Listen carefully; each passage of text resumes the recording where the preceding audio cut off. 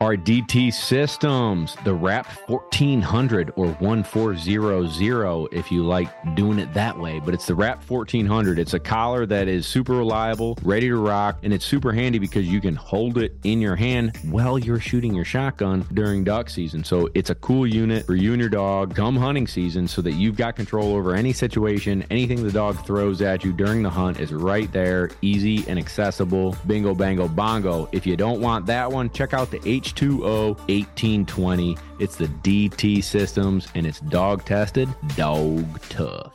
Hashtag man's best kennel. It's Gunner Kennels, baby.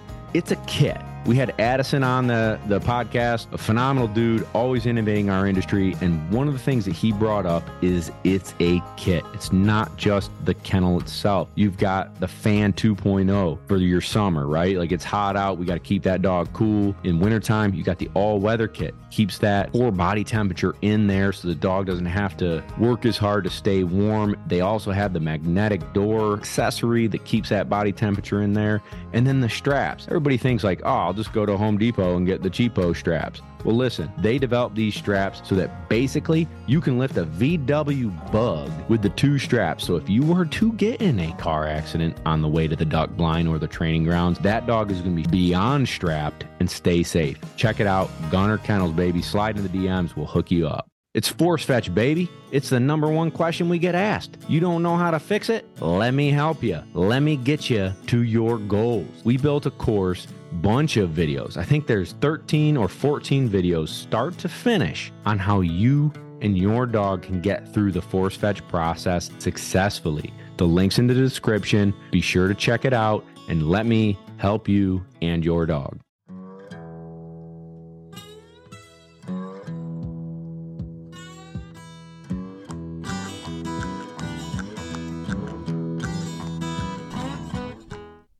Welcome.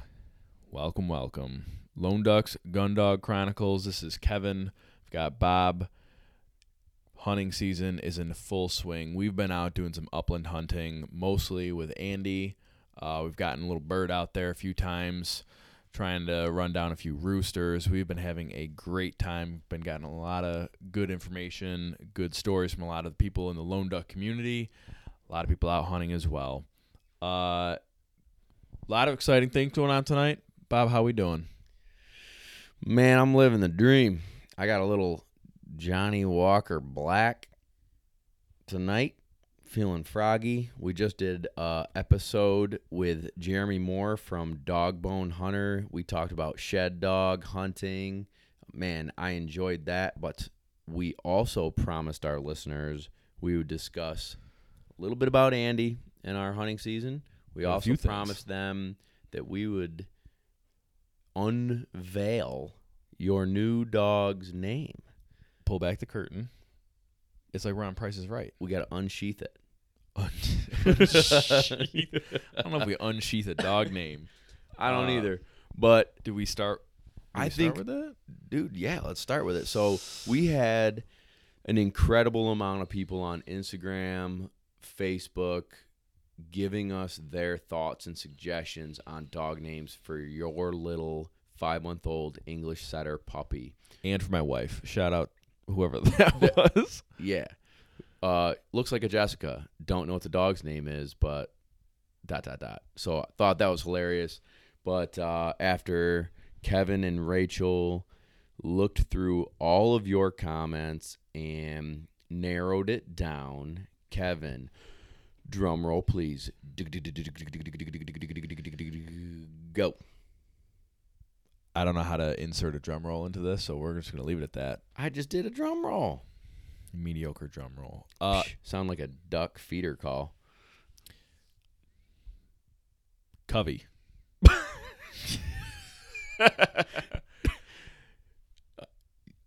Excuse you. God bless you. What'd you say? So we went through and we had a bunch of different names. I really liked Maple. Maple was a good one. Cinnamon. What? I'm just kidding. Cinnamon was definitely not. That's a stripper name. That is. It's not a name I would choose for a dog. Phoenix. Sapphire. Not dog names. No. Anyways, ended up landing on Covey. I think it's a very cute little name. It fits her very well. It was been awesome. So I appreciate all the love that the Lone Duck community has showed in helping to name the dog. Pretty cool. And we're gonna share similar to what we've been doing with Andi, and working her training onto Instagram and being able to share that with everybody. We're gonna do the same thing with Covey, because at this point she half knows her name. Yeah, she doesn't know jack. No, I just caught her outside underneath my porch in the rain. That was good. Yeah, she's not that much of a handful, but she's a very curious, puppy. Everybody knows how that goes. Yeah, so our goal right now, from me being the trainer and where I want to set some goals for her and Kevin, is, okay, she's been here for a week and a half, maybe 2 weeks. She is getting acclimated to the house completely, learning some boundaries, and they've been calling her Covey for the last few days now, since they've kind of picked the winner in between waiting for this podcast to launch it to everybody. So she's learning her name. We've been doing a lot of treat training with her name and the hear command. So when she's out in the backyard or out on walks on a check cord, calling her Covey here and getting her to come and having it be high drive with the treat training. She's not reliable at all coming when called.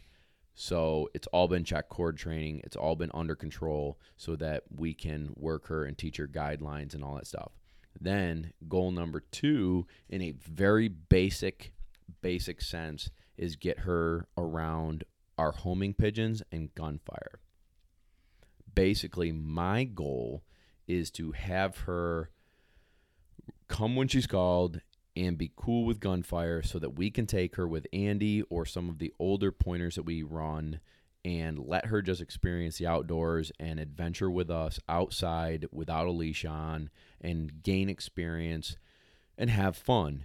But if we crack a gun off, I want her to be really comfortable in that situation. Not phased at all. Right. So our number 1 goal right now is the hear command and gunfire work, and then the bird work will come as we go through the hunting season and training scenarios with pigeons. What do you think, Kev?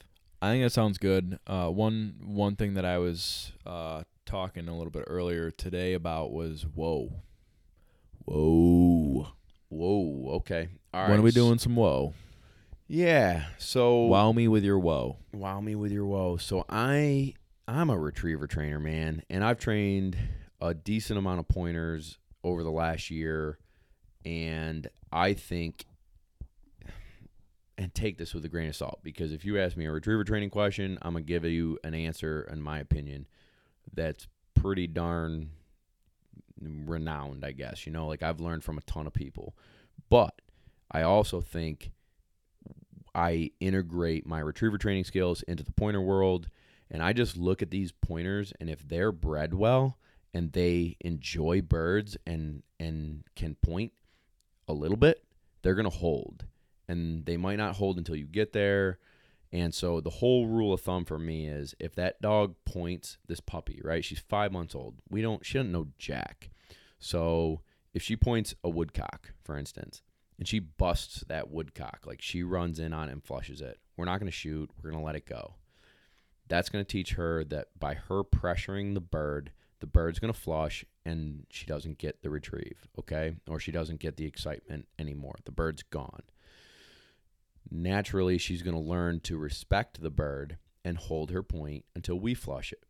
We incorporate that with our pigeons, where I can control the bird via like a pop trap. We use like a dog tra, has these pheasant launchers or pigeon launchers that I can remote control, pop them, okay?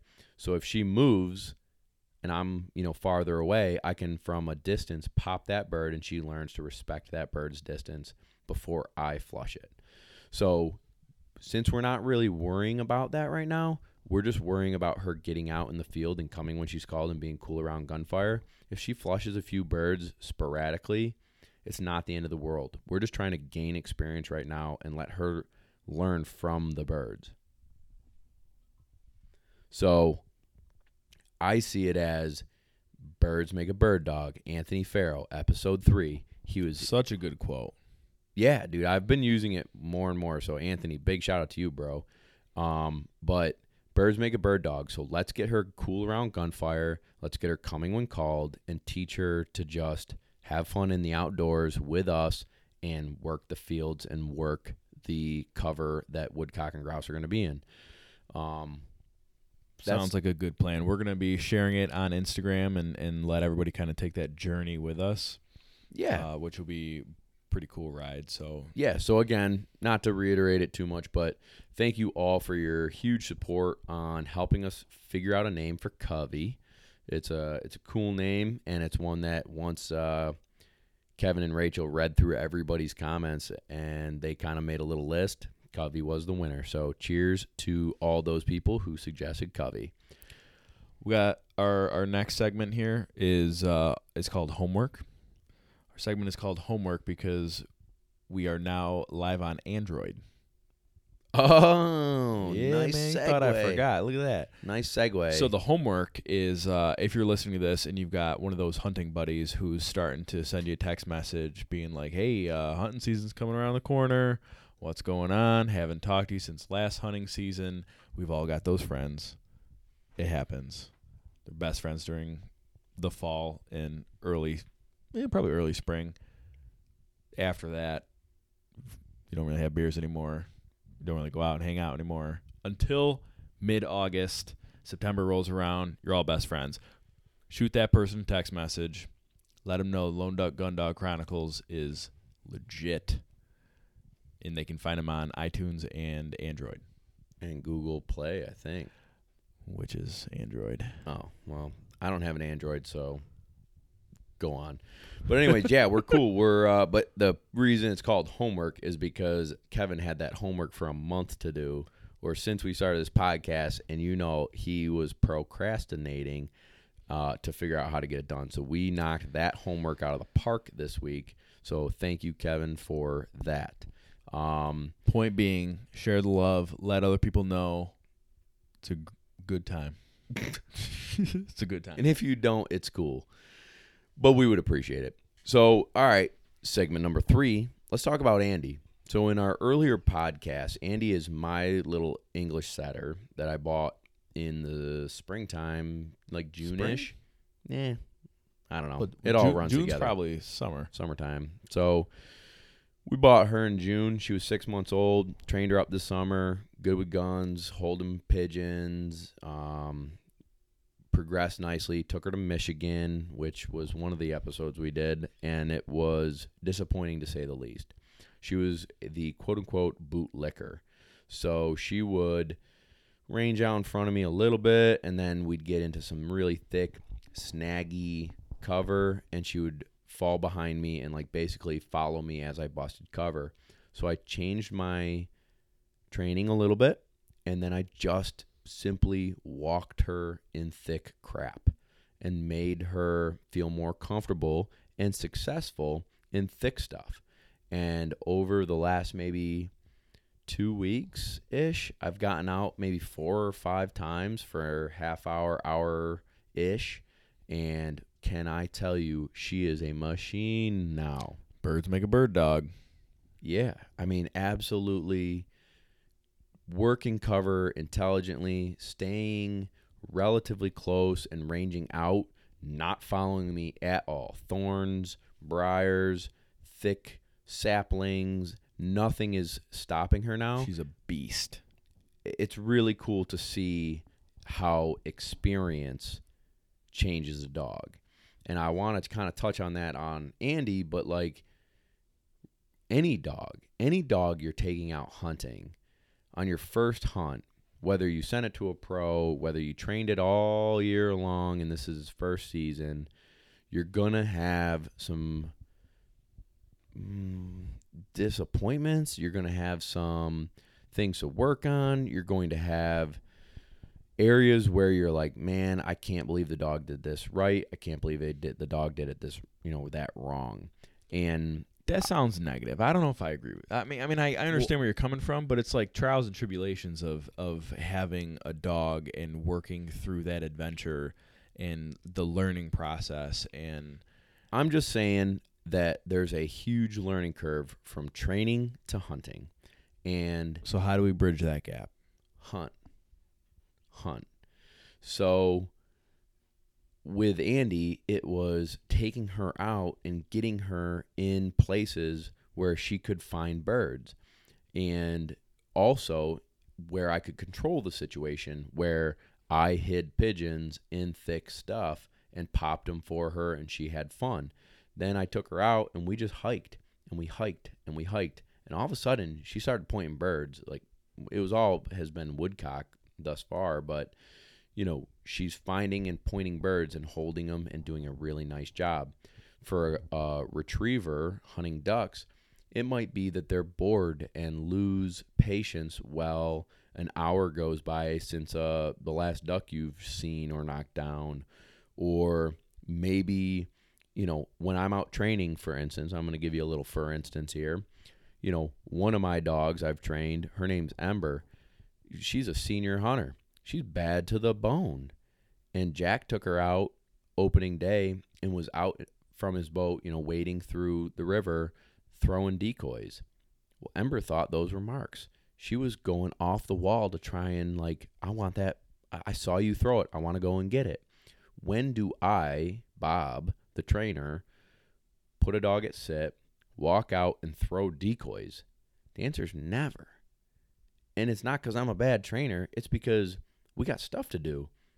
Throwing out decoys is not a part of how I train a gun dog, but maybe it should be, okay? But still, the point is, she knows decoys aren't to be retrieved. She knows how to swim through decoys on land, run through them on land, swim through them on water. She doesn't even pay them attention. But when she sees Jack or if it were me throwing them in a big splash, boy, that looks like a duck down. Boy, that looks like very similar to when down. Someone's throwing a dead duck or whatever it might be. Sure. So as a dog, I bet 3 or 4 hunts from now, she's gonna be like, "Those aren't for me. There's nothing to get that excited about." But it's experience, right?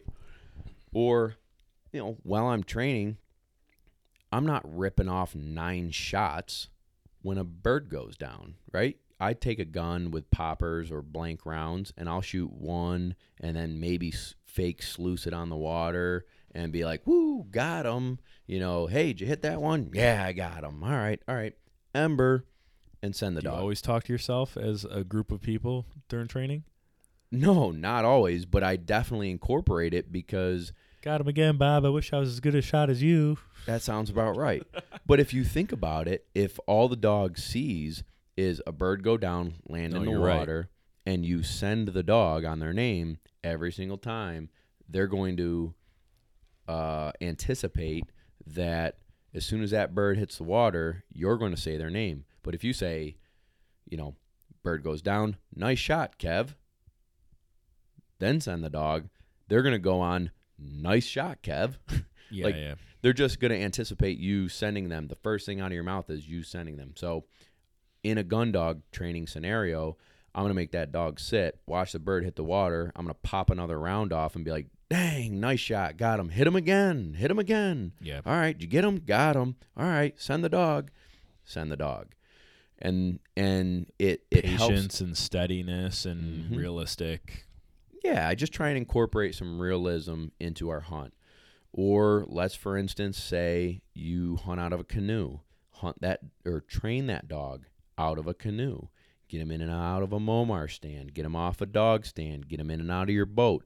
Try and incorporate as much realistic hunting experience as you can before the dog goes out on the hunt. And then during the first hunt, 2, 3 hunts, expect very little out of your dog, but teach them, okay? Leave your gun at home and teach the dog so that they have the highest likelihood of success, and you've got the most amount of fun because that's what it's supposed to be like. Make sense? Yeah, it totally makes sense. And I think that pairs well with what's going on with Andi. I tried to go in with low expectations on that Michigan hunt, but I couldn't help but be disappointed that we didn't really find anything and she wouldn't really range out. But in the grand scheme of things, how could I expect her to when she's never hunted in that environment? And so now that she has, boy, it's a world of difference. So train your dog like you hunt, and then the first few hunts, teach your dog and get them ready, for the next 12 years of their life. Right. Cool. So do you want to go through a little bit of Andy's hunt that we had with her the other day? We went out with our dad, and it's a couple miles from where our parents live, and we went out in some young aspen cover, and it was dense, real dense. I mean, we were joking saying that this must be what you read Vietnam stories or whatever, and people are taking 3 hours to walk half a mile because they're just tripping over everything. And that's pretty much how our woodcock hunt went. But did you count how many points Andy had? We had a good number of well, some of them were like false points, but we had some action. Yeah, we had a lot of great action. So we hunted state land, public land, here in New York, in central New York, and kind of like little honey holes that I've been introduced to over the years. And the first spot we went to, she pointed one. Kevin walked up on it and flushed it, and I think you took a crack, but it wasn't like a clear crack, right? Yeah, like I said, it was dense. It was hard to see. I mean, it's kind of like you're shooting to just let everybody know in the woods that you saw a bird. That's how I put it. Like, well, pow! There's a flash. You see a flash. You hear a flash, pretty much, and you see a flash of feathers, and you see tail feathers, and you're like, all right, well, swing, boom, right, missed, typical, but still great. I mean, Andy did an awesome job. She pointed right in front of me, which was funny because I obviously didn't see the woodcock or anything, but it's wild to think that without a dog, you can't really woodcock and grouse hunt. Like, it's not the same. Yeah, they're in just, theory, you could stumble upon a bird or whatever, but this, I'm not kidding when it was 3 feet to my right, and Andy ran over to me, and I thought she, wanted to get pet and some love and whatever, and all of a sudden, snap, on point. Like, woo, right next to me. This is convenient. I don't have to go anywhere. And, I looked down, kind of kicked my foot around, and there you go. The woodcock went up and through a thicket of aspen and tangled vines and whatever, and so I swung at it and ultimately missed, but still was very proud of Andy, and it was like reassuring, like, okay, we're in a good spot, we're here, and let's go. And it was 10-15 minutes into our hunt. Yeah, so we hunted that cover pretty well and moved to our second location, which was thick with them, and we had a lot of false points. So Can you explain to everybody what a false point is, quick? Yeah, so a false point is where what it could be, I guess. Right, is where a dog goes on point and there either was a bird there or who knows what happened, but they think there's a bird there and they go on point and you walk in on them and try and flush it and there's no bird. So you release the dog and they continue hunting. But what I have kind of figured out, trial and error basically, is we've been going out and we've had a lot of rain. So it's really, really damp and really, really wet. And even if it's not raining out, it's just wet. And so these birds are wet.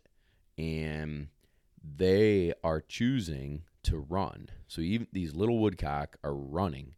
So as she slams on point to where this woodcock is or was in the recent timeline, this woodcock is probably now 30 yards away, but she smells them as if they're right there. Right. So we go in as we're crashing and clamoring to get to her, and which definitely was taking us a little bit of time to where the woodcock was probably running. Right. So we get there. Or could have been running, Yeah, and there's nothing there. So we hunt this cover, and I bet there's like 6 or 8 false points, right? And we're like, okay, Andy, like, to where the point is, like, you're not even trusting her. So you like, she goes on point, and you're like, okay, now I'm just going to freaking walk over to her, and nothing's going to happen. I'm going to falling through thorns. Yeah, and falling everything. through thorns, and there's fighting my way over to her to be like, nothing again. Good dog. You tried. So, yeah, thanks for nothing. Thanks for the thorn in the face. But then, as we got to the end of the cover, where the birds have probably ran to, and now they're hitting a wall of where they now want to flush, basically. False wall, because there was nothing else there. They ran out of cover. Right, yeah, great point. So they ran out of cover.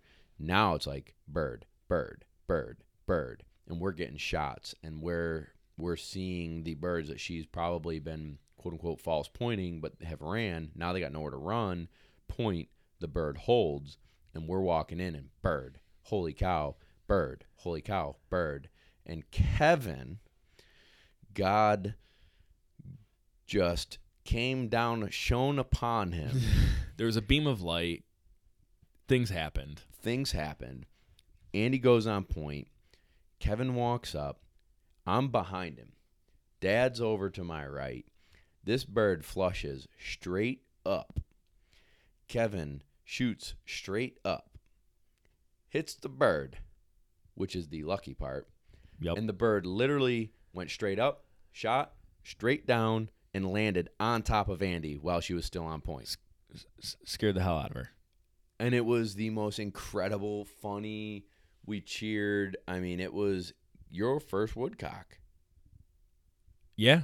I mean, it was awesome. It was such a cool experience. To shoot one over Andi was wild. To shoot one with my brother and my dad, and it's tradition for a while to go out hunting together, and it was just a very cool experience. And then to crack one and have it actually fall, hit it. But easy. To have it land on the dog, I mean, it was a short retrieve to say the least, but it was very cool. It was one of Andi's first woodcock too. Yeah. I think that was her third. Yeah, she's had a few, but still, that was really cool. Really proud of her. I mean, it was textbook. Really proud of her. It was good. Really proud of her. It was a good time. So this weekend is opening duck season in our zone in New York. And today's Tuesday. We get to hunt Saturday. We don't know where we're going yet. We don't know who we're taking yet as far as dogs go, by the way.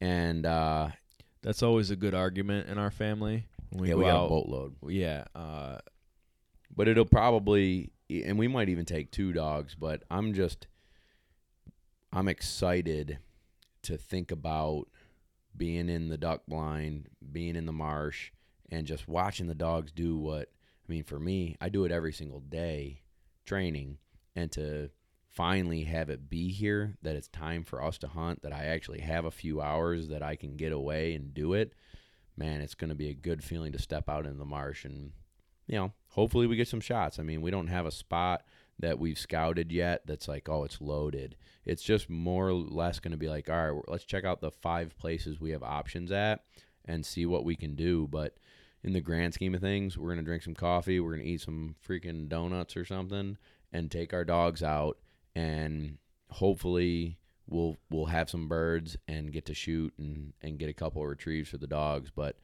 man, opening day of duck season, nothing beats it. Everybody at work makes fun of me because I have mallard duck pants that I wear the day before hunting season opens. It's a good tradition. I'm excited. It's like duck season eve. It is duck season eve.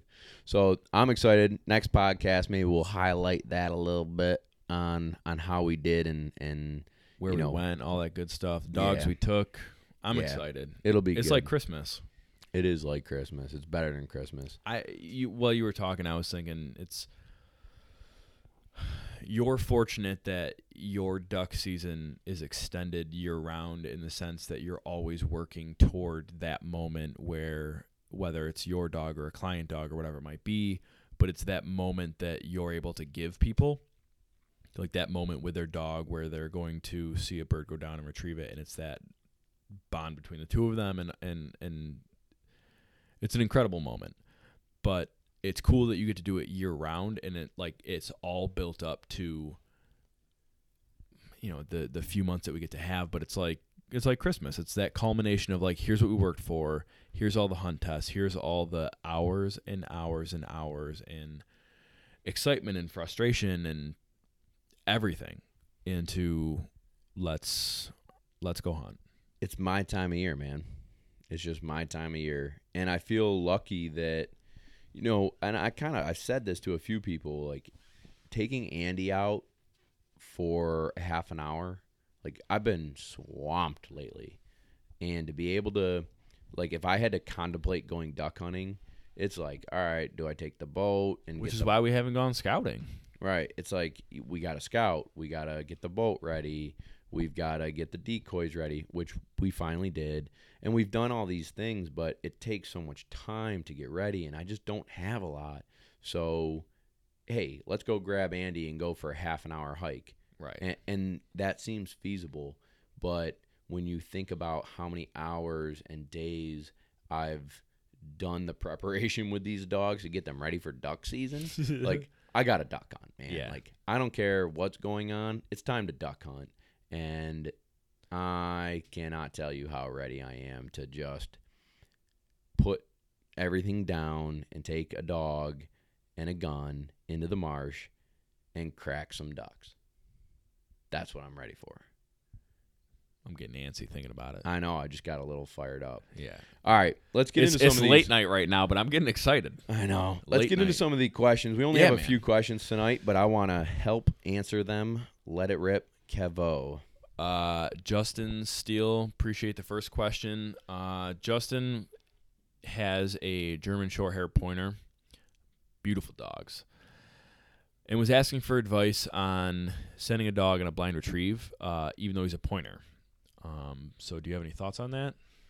Yep. Yes, I do. So I don't look at breed as much as maybe someone else will. So, like, just because he has a German Shorthair doesn't mean I can't teach it to run a blind retrieve. Now, let's talk briefly about goals with your dog. Like, do you want it to be a true retriever, like a lab or a golden or a Chessie, or how I look at it? Like, they see a bird go down, they mark it, they go and get it. That's a good point, because everybody who's got a pointer kind of has different thoughts and feelings as to, like, well, I don't really care if it holds to gunshot. I don't care. Everybody's kind of got their own flavor. Dude, the same with labs. I mean, or a duck dog. Everybody's got a different. But my point I'm trying to go with is, like, if you want to run your German Shorthair in the NAVDA system, the North American Versatile Hunting Dog Association, right, that we ran Huey in and Izzy, and they've got a system where they do what's called a duck search. And a duck search is you send a dog into a pond, and that dog has to completely hunt independently from you until they find a bird, up to 10 minutes. So you just pretty much say, all right, go. Get after it. Yeah. Search, back, fetch, hunt it up, whatever your command is, and that dog leaves your side, enters a swamp, and hunts the entire swamp until they find the bird independently. Now, so if that's your goal, that you want to complete this test, then I say don't teach them to run blinds yet, because when you teach them to run blinds, they're going to look to you for help. They're going to say, I can't find it. I'm looking at you. I know you're going to cast me towards where the bird is. So if you want to run the NAVDA system with your German Shorthair, I would say run the NAVDA system, teach them to do a duck search, and then after you've completed that, then let's run a blind. If you have zero aspirations to run a duck search in a NAVDA system, and you want to teach a dog, a versatile dog, a German Shorthair, wire hair, Drathar, whatever you want, and you want to run it in as a duck dog and strictly a duck dog, then I would teach it the same way we teach a lab or a Chessie or a golden or whatever. The way I do it, it's building blocks. It's a chain reaction of I taught them A, they learned. I taught them B, they learned. I taught them C, they learned. And they pair it all together until they can actually complete a blind retrieve. So the first part is I teach them force fetch. I teach them how to get something, put it in their mouth, bring it back to me, and hold it. Then I teach them mini T. And mini T is sitting them in front of me. Let's think of a baseball field, and the dog's at the pitcher's mound. I'm at home plate, and I toss a bumper to first base. I cast them over to first base. Sit them at at the pitcher's mound, throw it to third base, cast them over to third base. Second base, back, back, right? So I'm teaching them how to move with my hand signals in a mini tee. It's very short grass, very confident building, very easy going. Teach them mini tee. Teach them how to sit on a whistle. We've kind of covered that in a different podcast, but sit on a whistle, okay? Then I'm going to teach them a big tee pattern, and that's go on the command back. They leave my side, drive from home plate to second base. I stop them on the pitcher's mound, and I can either cast them to first base, second base, or third base, okay? And when they're through with tee pattern, I then develop lining pass, pattern blinds, confident building, white post blinds, cold blinds, and go from there. So the process of training a Labrador or a German Shorthair to run a blind is exactly the same. There's no difference. But it all depends on the goals you have for your dog and where you want to take them. Hopefully that answered that, buddy. Thanks for the question. Yeah, that was awesome. That was very enlightening. I guess I wasn't expecting you to take it in that way. I completely forgot about the duck search, so that's a good point to make of like what's your end goal and like what steps you want to take to get there. Yeah. Next question was Braden. Next and last question of the evening was Braden Kushner. This is an interesting question because it makes me think of So Braden asked, what do we do with our dogs? Are they outside dogs? Do they sleep overnight in like a little dog kennel outside? Or are they indoor dogs? And what do you think? And honestly, this makes me think of kind of the difference between how I look at dogs and how maybe people down south look at dogs because it's warmer. You can have dogs out in a kennel and it's less of a big deal. Up north, I mean, man, it gets real cold up here. So to have dogs out here is different. And then also it reminds me of people that we know who have, like our one friend who has the police dog. Like that dog has to have his nose on point. And so having a dog inside where it's warmer and the humidity is different can decrease the nose capabilities. So it's kind of more of a thing to have the dog outside and in colder temperatures so that it can be on his A game. Right. I don't think Braden's asking about his own police dog, but yeah, I follow what do you where you're think? going. All right, so you're not wrong, Kev. Can you say that again? Well, I'm about to say you're not that right either. So, I think I'm gonna kind of touch on what you just said with like the police dog and have his nose on point, because if that were true, and I'm not a scientist, so I don't know, I think that's a very old school way of thinking. Yeah, I also could be wrong. That's what right. I thought. Yeah, and that's definitely an old school way of thinking, and I don't know if it's 100% true, so I can't speak to it. If, like, what he's saying is if a dog lives outside, then its nose is going to be fresher, if you will, and able to pick up on scents versus living inside and it won't be able to. I don't think that's necessarily true. I don't know, but I don't really think that a dog can smell better because it lives outside. I don't keep dogs outside. My dogs, my personal dogs, live inside my home where I feel like they can build an even stronger bond with me. They can build more trust with me. They spend more time with me. I can read the dog before it's going to shake its ears. I know it's going to do it. Before it has to go outside, I know it has to go outside to go to the bathroom. I get to know that dog on a crazy intense level because I'm with it 24/7. If it's living in a kennel outside 90% of its life, he and I only have a working relationship, and I don't get those subtle nuances as if he lived inside with me. So I think, in my opinion, having a dog that lives inside with you is kind of, it's just the new way of being. Like, it's cool. Like, I don't think your dog has to be harder, if you will, like tougher, because they live outside, and now you can't hunt. It won't be a good hunting dog because it lives inside and it got soft. I do think there's positives of dogs living outside. I think it for instance, like if a dog gets to live inside and it gets tons of, what's the word I'm trying to think of? Like stimulation. If the dog is constantly stimulated by being inside and being amongst all the craziness that goes on in a house, then maybe it's going to be less likely to be focused on its task at hand during training or hunting. Could be. Not every dog, but it could be. So that's something to think about. 2, I do think there is something to be said about a dog that lives in 70 degrees during the wintertime in your house with the heat on and then has to go and sit outside in 10 degrees. I think there is a factor there where their coats don't get dense enough. If you bathe your dog too much, and so you want like a nice squeaky clean dog in the house, and you bathe them all the time to keep them clean, that's going to take some of the oils out of their coat, and it's going to make them be a little bit colder outside. Like outside hunting, right? Whereas if it was a kennel dog, then you're not bathing it all the time. The coat is going to be lush and thick and oily and be able to resist some of that cold temp. But still, with all that knowledge that I'm trying to drop, my dogs still live inside. Like, it's still more of a positive for me to have a dog live inside than have a kennel where they've got to be outside. I don't know. I guess that's kind of all I got on it. I mean, well, I think it's interesting to note that like